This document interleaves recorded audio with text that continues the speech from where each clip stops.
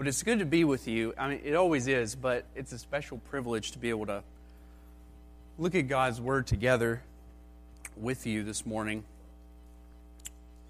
So I'm thankful for the opportunity to do that with you. We've had a great summer break, and we've spent some time over the last few weeks this summer exploring each fruit of the Spirit. And this has all been very helpful. It's not only taught us about what the fruits of the Spirit are, but we spent some time looking at the how-to part of the process, which, as I've experienced, it's a key component of our success in growing in these areas. We've been asking questions like, what is the fruit? What are the hindrances that can come up to that particular fruit? How do we cultivate that in our lives? What does it look like? So this serves as a helpful framework for us to follow, and it's been very instructive. You could say that pursuing these fruits should be the habitual practice and daily grind of the Christian life. All right, it's kind of the bread and butter for the believer. And a large theme of the New Testament is our fruitfulness in light of our transformation by Christ's work. And I think the text that I'd like for us to look at today in 1 Thessalonians chapter 4 will serve as will segue very well into that, because Paul's theme heading into that chapter is authentic spiritual growth unto holiness. So if you would, just turn in your Bibles to 1 Thessalonians chapter 4. 1 Thessalonians chapter 4. And we're going to begin reading in verse 1. We're just going to be looking at the first two verses of chapter 4. Let's start with here. Paul says, "Finally then, brethren, we request and exhort you in the Lord Jesus that as you received from us instruction as to how you ought to walk and please God, just as you actually do walk, that you excel still more. For you know what commandments we gave you by the authority of the Lord Jesus." This section is the Apostle Paul's encouragement to a young church pursuing maturity. And the truths that we're going to look at this morning are basic to the Christian life. So basic, in fact, that you might be wondering why we're covering this again. But I would contend that it's something that we need to be reminded of constantly. Why do I say that? Well, if you've been in the Lord for any length of time, you know that we can tire after running hard after holiness for a while. We can reach a place where we think we've arrived in our sanctification. Not that we think we're perfect, but we can reach a place where we become content with where we are. Sort of like we've plateaued. We may be tempted to settle for good enough. We've reached a level of relatively high ground. We've made progress. One reason we may settle is that we feel we've reached a level of growth that we may be satisfied with. But when we do this, we can get ourselves into a position where we are on cruise control, kind of a mode of contented coasting along in our spiritual walk. I'm sure you can remember the early days of your Christian walk. We remember the radical transformation that the Lord worked in our lives when He saved us. Much of the change in us during this time was rapid, and we often saw a lot of ground covered in those early days because of the clarity of the bright light of the gospel shining in our lives in ways that we had not previously experienced when we were unsaved. This isn't to say that the light isn't still shining, but in those early days there was a lot of activity because it exposed a lot of sin, and we possessed an urgency to get after those things. And perhaps you're sitting here this morning, and perhaps you're still doing very well in these areas today, as was the case with these Thessalonian believers. In fact, I thought of you all when I read this passage because so many of you are excelling in the Lord, which is a tremendous encouragement. You've been transformed by the gospel. You're under the shepherding influence of the Word, and you're seeking to obey. Many of you are already doing what you should. And the Apostle Paul would commend you for that, as you hear your shepherds do often. So whether you're currently excelling or you're content with where you are right now, or you lack the urgency to push forward, we're all susceptible at some point to falling into a mode of maintaining a comfortable speed in our Christian life. There's a danger in us thinking that we don't need further progress in our sanctification. Or we know that we need to grow, but we lack the urgency to stay after it. We wouldn't say that out loud, but we may function like that. Our hearts need to be reminded that we're nowhere near the level of holiness that the Lord desires for us. Paul reminds us in Philippians 3, I'm sure you're familiar with this section, in chapter 3, verses 12 through 16, he says, "Not that I've already obtained it or have already become perfect, but I press on so that I may lay hold of that which also I was laid hold of by Christ Jesus. Brethren, I do not regard myself as having laid hold of it yet, but one thing I do, forgetting what lies behind and reaching forward to what lies ahead. I press on toward the goal for the prize of the upward call in Christ Jesus." He goes on to say in verse 16, "However, let us keep living by that same standard to which we've attained." If there was anyone who could have been tempted to settle for good enough, it was perhaps the Thessalonians. They were well taught by Paul and excelling in many areas. How would you feel if you had a letter written to you by the apostle commending you for your spiritual growth, for your godly living? Perhaps you may be tempted to settle for the spiritual status quo. In writing this epistle, Paul wants not only to encourage the Thessalonians for how they're doing, but also to continue on to strive for spiritual excellence. He doesn't want them to settle for the status quo, even though they're doing well. And I think this will be helpful for us too. So looking at our text again, Paul says, "Finally then, brethren, we request and exhort you in the Lord Jesus, that as you receive from us instruction as to how you ought to walk and please God, just as you actually do walk, that you excel still more. For you know what commandments we gave you by the authority of the Lord Jesus." At the outset, we see that Paul says, "Finally then," or "therefore, brethren," depending on your translation. And this isn't indicating a conclusion here, but rather it's a transition point in the letter. And this shows us that what is about to come next is based on something that Paul has already said. Paul's actually drawing on the previous 3 chapters of the letter. And it's important that we know what that is because we haven't been in this book.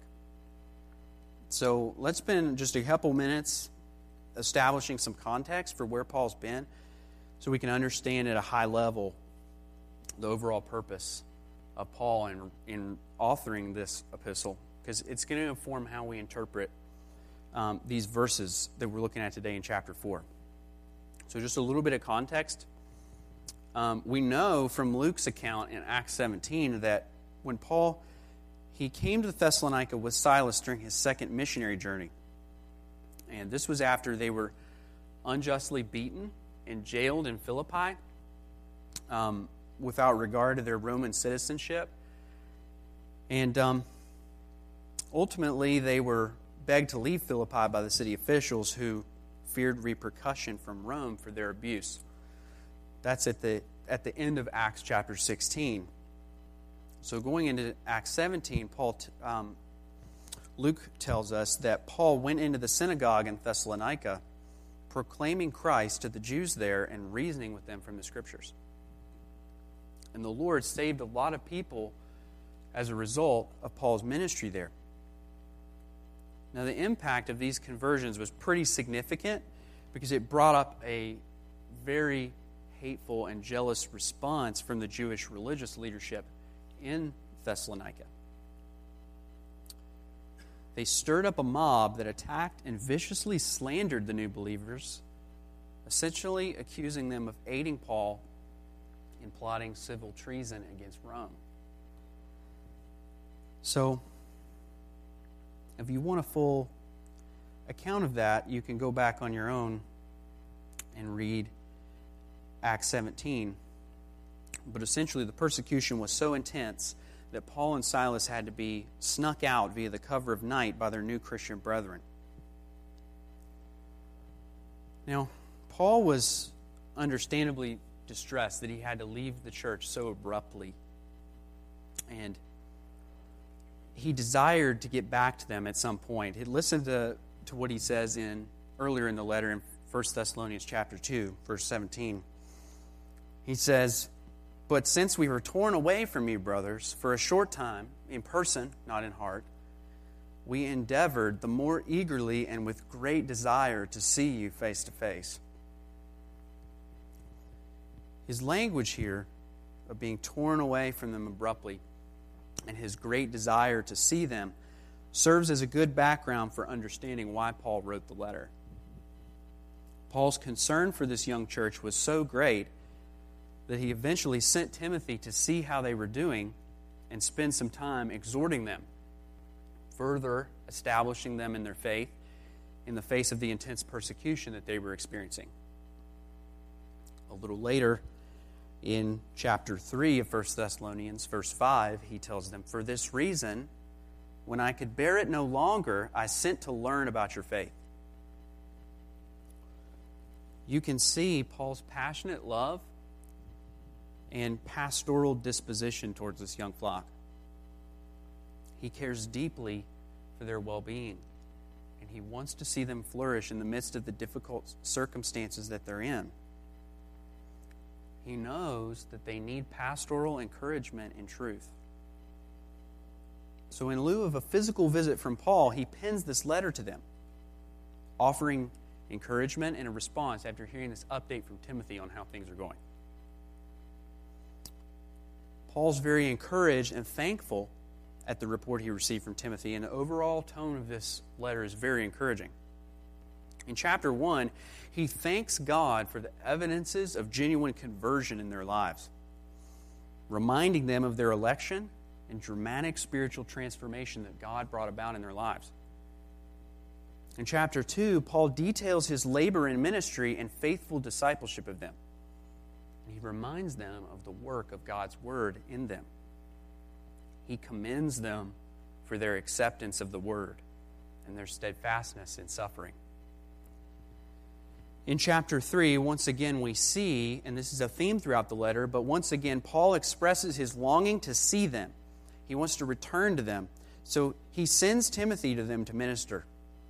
We also hear about Timothy's good report and the condition of the church.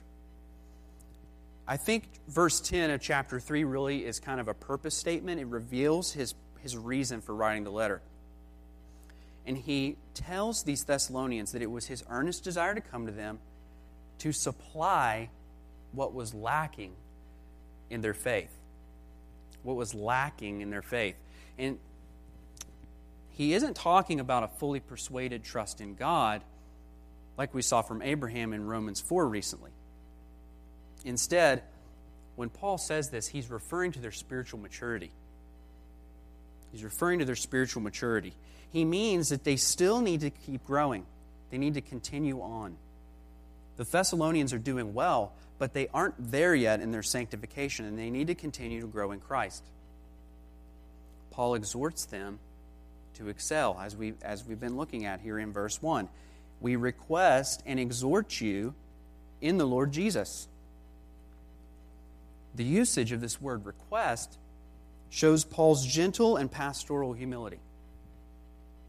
He entreats them with a request as you would give a suggestion to an equal.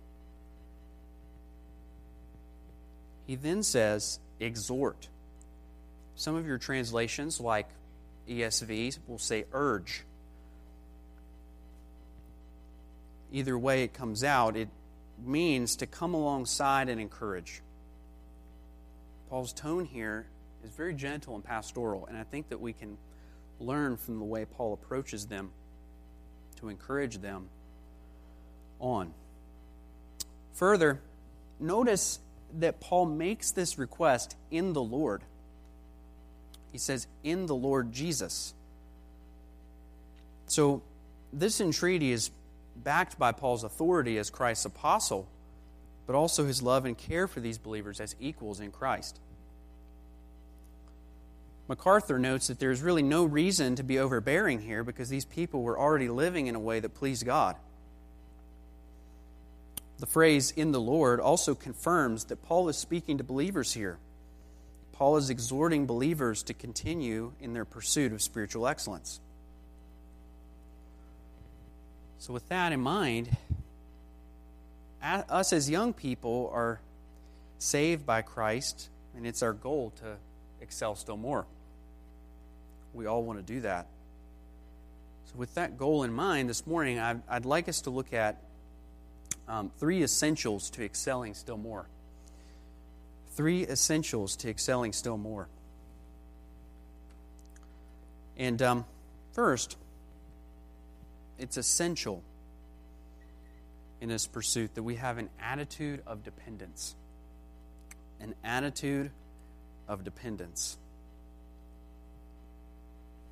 I'll give you a second to write that down. So Paul's prayer for the Thessalonians at the end of chapter 3 serves as a great place to start in our pursuit of excelling still more. Let's flip back briefly to chapter 3, because I think that this is where we get point 1 from. Look at chapter 3, verse 11. This is Paul's prayer. Now may our God and Father himself and our Lord Jesus direct our way to you. You can see once again, he wants to return to them. Verse 12, and may the Lord make you increase and abound in love for one another and for all, as we do for you, so that he may establish your hearts blameless in holiness before our God and Father at the coming of our Lord Jesus with all his saints. In these verses, Paul is modeling for us a humble and complete dependence in his prayer on their behalf, because he's asking the Lord to increase their love and establishing their hearts in holiness. Now, we know that striving is a key component to our sanctification. We hear that frequently. Clay is very faithful to remind us to strive. We know that we should stay after it in this area. But while striving is definitely a key component to the process in our sanctification, Paul reminds us in this prayer that it's ultimately the Lord who is the author and perfecter of our faith. We are utterly dependent on him to produce fruit in our lives. And Paul knows that a hindrance to further growth in Christ is a dependence on ourselves. This is a helpful reminder to us because we are often tempted to depend on ourselves. So often. And when I'm doing this, when I see this come up in my own life, it manifests in the form of prayerlessness. Prayerlessness. And we all do this sometimes. We get busy in our day-to-day lives.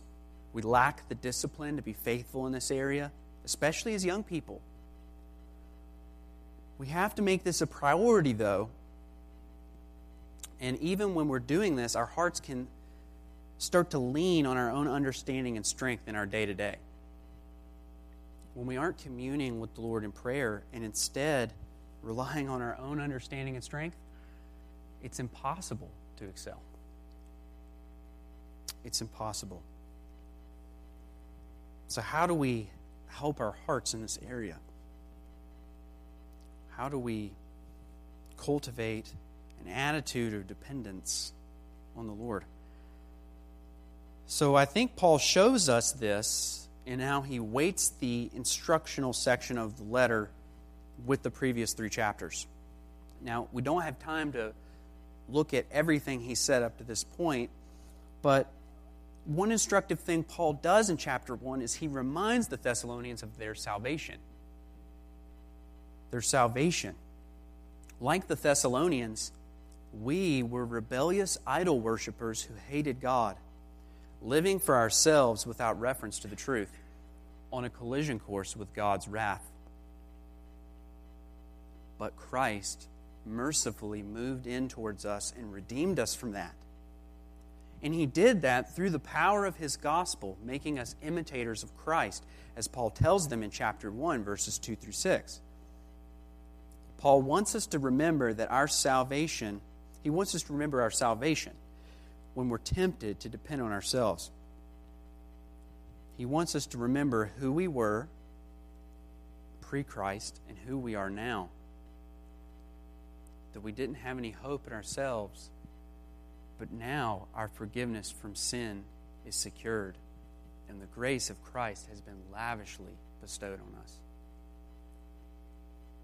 We've been made to know God, and we have a personal knowledge of the Son through the Word coming to us so that we can now imitate Him.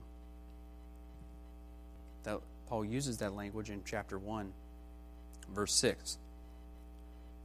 We have to keep this in the forefront, and I think that's why that's one of the first things that Paul brings up, is because when our hearts forget this truth is when we start struggling with self-sufficiency. In depending on the Lord, we must ask Him for His help in prayer, as Paul does at the end of chapter 3. You all will remember this as we learned from the Apostle John last semester, that as God's children, we have our Father's ear. We have our Father's ear, and if we ask for anything according to His will, He hears us. We can pray confidently for our growth and for the growth of others, because we know that that is His will for us. We know that it's His will, and Paul is doing just that when he prays for the Thessalonians at the end of chapter 3.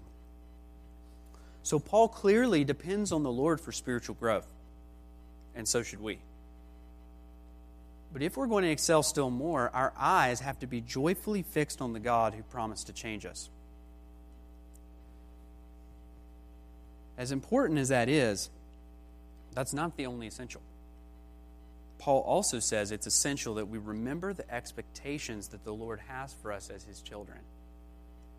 And that brings us to the second essential in excelling still more, which is an expectation of obedience. An expectation of obedience. Look at the second half of verse 1. That as you received instruction from us as to how you ought to walk and please God, just as you actually do walk, that you excel still more. There are three things that I want us to notice quickly here in the second half of verse 1. First, he reminds them that he's already given them instruction for how they should walk and please the Lord. Second, he affirms that they're already walking this way. And third, he exhorts them to excel still more. Dr. Matt Waymeyer helpfully synthesizes what Paul's saying here. Paul is saying, you know these truths, but it's necessary for me to repeat them to you. He wants them to remember the doctrine that he's already taught them concerning how they ought to be living. And he wants them to recall the Lord's expectation for them. He says we ought to walk and please God. We ought to walk and please God. And this phrase, to please God, doesn't mean that God's approval of us is contingent on us living a certain way. We aren't obeying because it gains us a better standing with God. We know from the Scriptures that God's love is not conditional. if it was, we would have no means to come to him on our own. In fact, if our standing before God was dependent on our ability, we would have no hope. In fact, pre-Christ, we didn't have any hope, and we were completely unable to please God and do his will. And we didn't want to. We hated God, and we lived to please ourselves, doing our own will and serving the idols of our hearts. But as Paul has already reminded the Thessalonians, we come by the way of the cross. We stand justified. We are declared righteous by the person and work of Jesus Christ. By making us alive in him, we are now enabled by our new nature to live in a way that's pleasing to him. As we've been seeing recently in our main corporate gathering during our Roman study, we've seen from the example of Abraham that we serve God not for salvation. He has secured salvation for us via Christ's work, and we serve him now in worship. God declared Abraham righteous by faith, and Abraham's obedience through faith was not the grounds for his justification, but the channel through which it is received. Pastor Farrell showed us that that's a gift. It's a gift. And I want us to understand that Paul's not saying that our judicial standing before God is contingent on our ability to appease God's wrath. Christ did that for us. Now, we won't become objects of his judgment for failure, but we are now enabled to obey by his power. We not only want to please him, but he helps us obey to please him. This is our moral obligation in walking how we ought to walk. So, while we aren't saved by our good works, we're obligated to live holy lives. The Scriptures are replete with teaching on this, as you know. Colossians 3 is a great text to look at for this. If you want to turn there, you can. But you don't have to. Colossians chapter 3. In verse 1, Paul says, "Therefore, if you have been raised up with Christ, keep seeking the things above, where Christ is, seated at the right hand of God." Verse 2, "Set your mind on the things above, not on the things that are on earth. For you have died, and your life is hidden with Christ in God. When Christ, who is our life, is revealed, then you also will be revealed with him in glory. Therefore, consider the members of your earthly body as dead to immorality, impurity, passion, evil desire, and greed, which amounts to idolatry. For it is because of these things that the wrath of God will come upon the sons of disobedience. And in them you once walked also when you were living in them. But now you also put them all aside. Anger, wrath, malice, slander, abusive speech from your mouth. Don't lie to one another, since you've laid aside the old self with its evil practices and have put on the new self, who is being renewed to a true knowledge according to the image of the one who created him." This is Christ's goal for us, that we would excel still more in our pursuit of holiness. He's redeemed us from our flesh that we were previously dead in. And he's actively renewing us according to his image. And our sure hope is that he will ultimately purify us to be like himself. Now notice the language of verse 10 in Colossians 3. We're being renewed to a true knowledge according to the image of Christ. This reminds me of another sweet truth that we learned from the Apostle John in our 1 John study. In 1 John 3, verse 1, he says, "See how great a love the Father has bestowed on this, that we would be called children of God, and such we are. For this reason the world does not know us, because it did not know him. Beloved, Now we are children of God, and it has not appeared as yet what we will be. We know that when He appears, we will be like Him, because we will see Him just as He is. And everyone who has this hope fixed on Him purifies himself, just as He is pure. If you remember that message, when Pastor Clay preached that, this is profound motivation for us to live habitually in a way that's pleasing to Christ. So we know that our Lord's expectation for us is that we obey. But how do we remain faithful in pursuing our moral obligation? That brings us to our third essential for excelling still more. The third essential is a practice of meditation. A practice of meditation.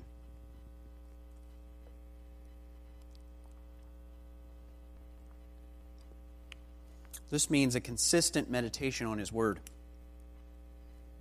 This is already inferred from what Paul has said in verse 1 when he mentions the instructions that they received from him. But he repeats it again here. Look at verse 2. For you know what commandments we gave you by the authority of the Lord Jesus. Commandments are strong, authoritative directives. And here, Paul wants these believers to know that they're from the Lord. They're from the Lord. It was by the authority of the Lord that Paul ministered to them. And he wants them to remember the authoritative commands of our Savior. He tells the Philippians in chapter 3 that writing the same things again to them is no trouble for him. It's a safeguard. It's a safeguard. We need to frequently recall the truth that we know by renewing our minds with the Scriptures. We need the commands and the motivations to be in the forefront of our minds to spur us on and keep us holy.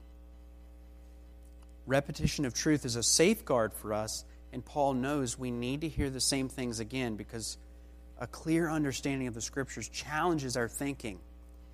It overcomes the deceit that creeps in by the light of the truth and reminds us of the glory that we're moving towards. In our striving to please and glorify Christ, we need the Scriptures to instruct in what we're ignorant of and remind us of the truth that we already know. We need to hear the shepherd's authoritative and loving commands. It's essential in helping us identify and confess sin and continually trust Him. The Scriptures show us how we ought to walk to please God. MacArthur said when we do this, it progressively elevates us to increasing in Christ-likeness. We know that as we walk in obedience, we will continually become more like Christ. I just want to remind us that this does not happen in a vacuum. It's not instantaneous. We have to continually revisit these essentials to moor us to the truth. As we do this, it's important for us to remember that it's a process. It's a process and a lifelong commitment. You're going to fail at times. You're going to get hindered and distracted somewhere along the way. But the Lord is faithful to help you. I know many of you here this morning are excelling on the Lord, and praise God for that. My encouragement to you is excel still more in that. Excel still more in that. Don't let up in your striving. Don't let your urgency wane. Stick with these basic essentials that will ensure you continue on. While many of you are excelling, no doubt some of you here this morning are struggling in staying after it in this area. Maybe you're caught up in sin. and you feel like you can't excel. You know your growth is hindered by besetting sin. My exhortation to you this morning is to not remain there. Don't remain there. The voice of the shepherd is calling you back to get you on the path again. As Clay just shared with us last week, there is a path to restoration. There is hope in the fact that Christ is ready and willing to help you be restored. And you can become useful in His church. Clay quoted to us last week. We've become very familiar as a group with this. 1 John chapter 1, verse 9. If we confess our sin, He's faithful and righteous to forgive and cleanse us from all unrighteousness. We can come to Him, confess, and He forgives us. So for those of you who are excelling, you can help your brothers and sisters in this area, as we saw last week in Galatians 6. You have a vital role to play, and your faithfulness can be used by God in their sanctification. You can encourage and you can help these people on the path to restoration. The Lord is faithful, and He will bring us to completion in Him. He's promised to do that. He's promised to do that. And my prayer for all of us is that we would continue on in growth. Continue on in growth and pursue authentic holiness. I think Paul's conclusion of this epistle is a good place to end here. Flip over to chapter 5 of 1 Thessalonians. Chapter 5. Let's look at verse 23. Paul's closing comments.